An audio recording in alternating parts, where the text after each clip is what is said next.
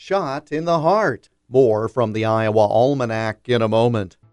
The Hoover Presidential Foundation invites you to an unforgettable evening of inspiration and dialogue at our annual celebration banquet featuring Condoleezza Rice, October 27th at the Doubletree by Hilton in Cedar Rapids. Table sponsorships are now open with a variety of recognition levels, including an exclusive VIP reception and photo with Dr. Rice. But don't delay, table sponsorships are expected to sell out quickly. Reserve yours now at hooverpresidentialfoundation.org.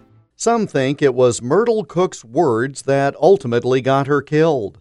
On September 7, 1925, she was sitting near the window of her home in Vinton, rehearsing her speech to an upcoming Women's Christian Temperance Union meeting.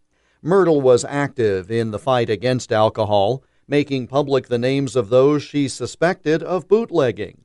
As a result, she had made enemies. Myrtle's mother-in-law was upstairs, occasionally hearing the speech over the thunderstorm in progress at the time.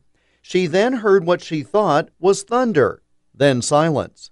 She went downstairs and found Myrtle had been shot in the heart, the bullet coming through the open window. In addition to her membership in the WCTU, Myrtle was a member of the Ku Klux Klan. In fact, the preacher at her funeral wore white Klan robes, and a cross was set on fire in the cemetery in her honor.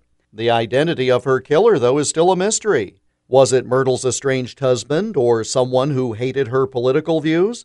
It's been more than 90 years since 51-year-old Klan member and temperance activist Myrtle Cook was killed in her home in Vinton with a single shot to the heart on this date in 1925. And that's Iowa Almanac for September 7th. I'm Jeff Stein.